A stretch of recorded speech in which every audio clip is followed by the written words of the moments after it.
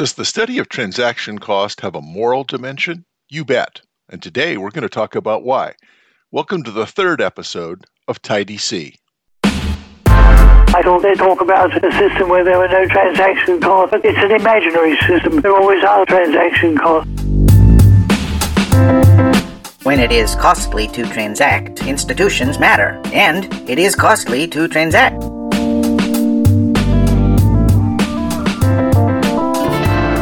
Let's start with the letter from last week. I read it, but let me read it again to make sure we're all on the same page. Nathaniel S. wrote, starting the letter, "Are congestion taxes an effective way to overcome transaction cost in pertaining to efficient use of roads? Probably not the best. There is no externality with congestion because everyone stuck in traffic has moved to the harm. Those who could be held liable for causing congestion are not those who pay for a variable toll, but those who come later." End quotation from the letter. Well, Russ Robertson and I did a podcast on this question, and all I managed to do in thinking about it was to confuse myself. Look, the real problem is, well, you guessed it, transaction costs. One way to solve the problem of wasteful queuing, and that's what this is dead weight lost because people are queuing up to get something that they want. That is, many people want to get through a choke point in traffic. Not all of them can get through at the same time. We don't have a property rights or price mechanism of allocating that resource, and so we use queuing instead. Now, one way to solve the problem of wasteful queuing would be to have a reservation, like at a restaurant, or an appointment at a doctor's office. Those are the easy ways to reduce transaction costs, but then you have a way of assigning a property right to a slot. On the road, no one has property rights to a slot. You can't make an appointment to drive on a traffic-free road. The effect that my decision to drive at a certain time has on others depends on the time and what others do in reaction to their expectations of what I'm going to do. So suppose that rush hour starts at 4:45 p.m. You really don't care when you drive. You could do it now or later. You're indifferent. But it's free, and so you get on the highway at 4:40 and things start to back up. I really need to get somewhere fast after my meeting ends at 5 p.m. And remember, rush hour starts at 4:45.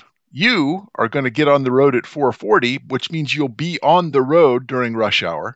I can't get on the road before 5 p.m., but I really value getting somewhere fast. By the time I get on the highway at 5:05 p.m., traffic is all backed up. What we need is a way for the high-valued users to compensate the lower-valued users to stay off the road at congested times. Or what amounts to the same thing, we could charge a variable congestion tax, but notice that it would have to be prospective. We can't charge based on the actual congestion. We have to guess at what congestion is going to be. The price needs to be high enough at 440 to keep you, the lower valued user, away from getting on the highway in the first place. Charging the people who get on after 445 doesn't help much. It's already crowded. They no longer have the option to pay for clear roads, no matter how much they want to pay. They no longer have the option to pay for clear roads. They just have to pay extra for crowded roads, which doesn't accomplish much. So remember, they want to pay, and they'll pay quite a bit, for entrance onto an uncongested highway. But transactions cost and the lack of property rights prevent them from being able to make that agreement. I can't pay you to stay off the road, even though I value the use of the road more than you do because you're already on the road. And so we all sit in traffic, even though the people who would pay to avoid congestion are willing to pay more than the reservation price of the people who would accept payment to drive later or earlier or take a bus to do something else. Well, moving now to the main body of our talk this week. Last time I defined transaction costs as having three aspects: triangulation, transfer, and trust. But we need to take a step back. Before we can look at the details of transactions costs, we need to look at the big picture. Now, my friend Roger Congleton recently published a book entitled Solving Social Dilemmas: Ethics, Politics, and Prosperity. I want to recommend that book, and I'll put a link to it in the show notes. The thesis of the book is that a big part of the ability of citizens to capture the gains from cooperation depends on the ethical disposition of those citizens, and therefore of the entire nation. or maybe whatever cultural group we're considering. As Congleton puts it, prosperity is at root an ethical phenomenon. It's very interesting. Prosperity is at root an ethical phenomenon. Now, Ronald Coase famously put this problem in a setting where transactions costs were front and center. And of course, I like that kind of treatment. So let's listen for just a minute to a discussion between Ronald Coase and Richard Epstein on a podcast from Liberty Fund's Intellectual Portrait series. Economists haven't much used it, and yet they ought to, because, again, if we go back to Adam Smith said that division of labor or specialization is the basis for increased production. In the market. That's right. And lower transaction costs enable one to have more specialization, therefore more production. Either by firms or by spot transactions. By whoever it is. Mm-hmm. And so our standard of living really depends to a large extent on the level of transaction costs. We ought to be interested in. Well, that's interesting.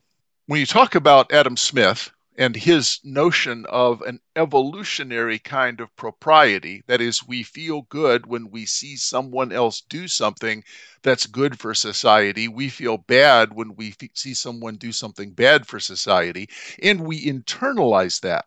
We actually have an impartial spectator or a man in the breast who communicates to us the approval or disapproval that we could expect if someone else were watching us. And so as a result, propriety tends to encourage things that are good for the society, and disapproval discourages things that are bad for the society. Alfred Marshall, in his Principles of Economics, which was first published in 1890, actually has an interesting discussion of transactions cost. He doesn't call it that, but an interesting discussion of transactions cost, where he notes that there are clusters of businesses. And this is not a hoteling point where they cluster together for reasons of competitive retail. Instead, the reason they cluster together is that the labor market and knowledge of what it takes to work in that industry benefits in terms of lower cost of having concentrations of the same kind of business in the same place. So he uses examples of cutlery in Sheffield, straw plating in Bedfordshire, pottery in Staffordshire, metalworking in Birmingham. So very early on, we have Adam Smith and his view of propriety as a way of reducing transaction cost. We have Alfred Marshall by 1890, who clearly recognizes the concept as being important in industrial organization. Now, one of the most important early scholars in the 1920s and 1930s of transaction costs was John R. Commons, and his interest was in institutions. And what Commons did was something very interesting.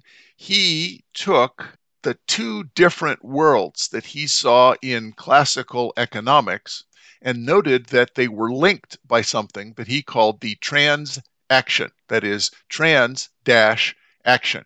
So on one hand, we have the behavior of consumers, and they want things, and Commons called this hedonic economics. And on the other side, we have production, where firms, artisans are producing things that they think that people want. Well, what is the link? What is the feedback mechanism? Let me read what Commons said.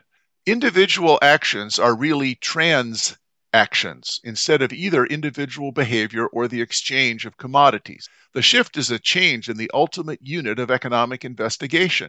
The smallest unit of the classic economist was a commodity produced by labor. The smallest unit of the hedonic economists was the same or similar commodity enjoyed by ultimate consumers. The outcome in either case was the materialistic metaphor of an automatic equilibrium, analogous to the waves of the ocean, but personified as seeking their level. But the smallest unit of the institutional economist is a unit of activity, the transaction, with its participants. Transactions intervene between the labor of the classic economist and the pleasures of the hedonic economist, simply because it is society that controls access to the forces of nature, and transactions are not the exchange of commodities, but the alienation and acquisition between individuals of the rights of property and liberty created by society, which must therefore be negotiated between the parties, Before labor can be produced, consumers can consume, or commodities can be physically exchanged. So that was in Institutional Economics, an article called Institutional Economics in the American Economic Review in 1931. Now, by 1937, Ronald Coase had begun to talk about the costs of using the market as opposed to the cost of organizing transactions internally within a firm. And Coase famously asked a very important question. That question was, if markets are so great, why are there firms? Because economists, just like Common said, economists talk about equilibrium, and it's like water, it seeks its own level, and we find equilibrium. To which Coase said, all right, markets and prices can organize all these transactions. If markets are so great, why are there firms? So the transaction cost concept was formally proposed by Coase in 1937 in his article, The Theory of the Firm, to explain the existence of something that was mysterious, the existence of these little islands of socialism, of command economies within a market economy. So transactions occur via market mechanism. They incur costs of negotiation, recontracting, triangulation, transfer, and trust. So particularly the cost of searching for exchange partners, making and enforcing contracts, those are very expensive. Now, there was a lot more work in transactions cost economics leading up to the shared Nobel Prize between Oliver Williamson and Douglas North in 1993, who shared the Nobel Prize. For Williamson, transactions costs are frequency, specificity, uncertainty, limited rationality, and opportunistic behavior. I've always found Williamson's description to be interesting, but it's kind of cumbersome. It's detailed. The language is hard to get into. For North, his main concerns about transaction cost were measurement, enforcement, ideological attitudes and perception, and the size of the market. Remember that the division of labor is limited by the extent of the market, and so extent of the market is likely limited by transaction costs. And so North clearly was influenced by his longtime colleague, Yoram Barzel, who I talked about last time.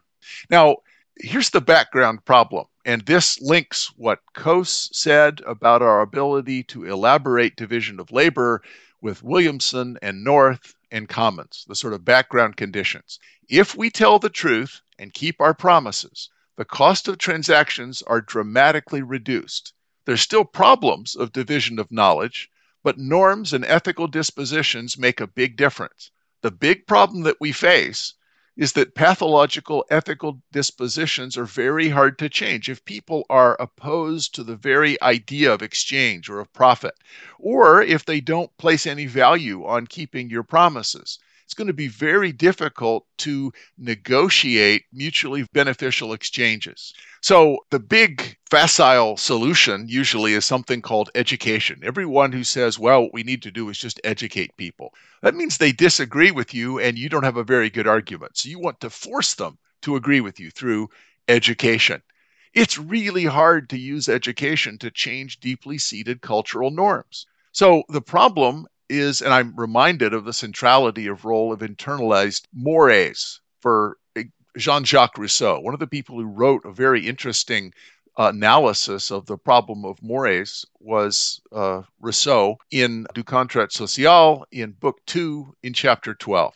And this is what Rousseau said about different categories of law and, in effect, transaction costs. There's three kinds of law: political law, civil law, and criminal law. And then let me quote now from Rousseau in Book 2 of Du Contrat Social. Along with these three kinds of laws goes a fourth, most important of all, which is inscribed not on tablets of marble or brass, but on the hearts of the citizen. It forms the real constitution of the state. It takes on new powers every day because people learn what norms are. It restores or replaces other laws when they decay or die out, keeps a people in the spirit in which it is established, and gradually replaces authority by the force of habit. So I am speaking of mores, of customs, above all of public opinion, an element in the situation that our political theorists don't recognize, though success in everything else depends on it. That's really interesting. That was quite a while before Adam Smith published The Wealth of Nations, but it's exactly the same kind of view that what determines the ability of the nation to function is to be the underlying set of norms, mores, and customs. And those have a lot to do with the transactions cost of either encouraging or preventing us from cooperating. Well, that means it's time for this week's economics joke.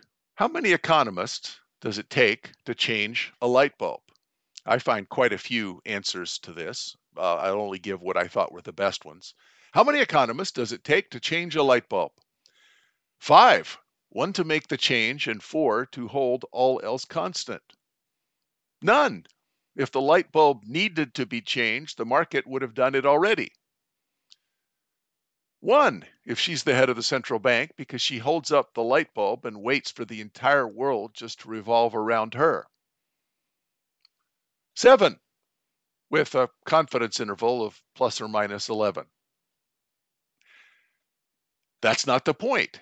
Government should use deficit spending to change all of the light bulbs, whether they needed to be changed right now or not, because the injection of money is going to shift the IS curve sharply upward and to the right, creating prosperity.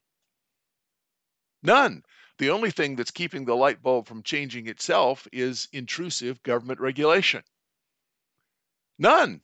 The effect of darkness was already capitalized in asset prices, and so resources are already allocated to their most efficient uses. Well, it depends on the wage rate, the amount of effort induced by the incentives of the contract. And finally, none, because look, it's getting brighter on its own. Everything's okay. Everything's definitely getting brighter.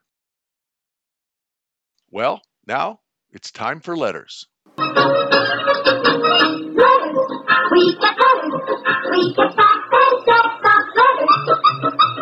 Letter we got this week asked what I think is an interesting question, one that I've worked on. Let me ask it here. Question simple. Does Starbucks have surge pricing? Now, you know about surge pricing. Uber uses surge pricing to ration the available cars in times when many, many people all want to get a ride at the same time. It's also a way, in the case of Uber, of getting more cars on the road. So the question is, does Starbucks have surge pricing? Thanks for listening. This is Tidy C.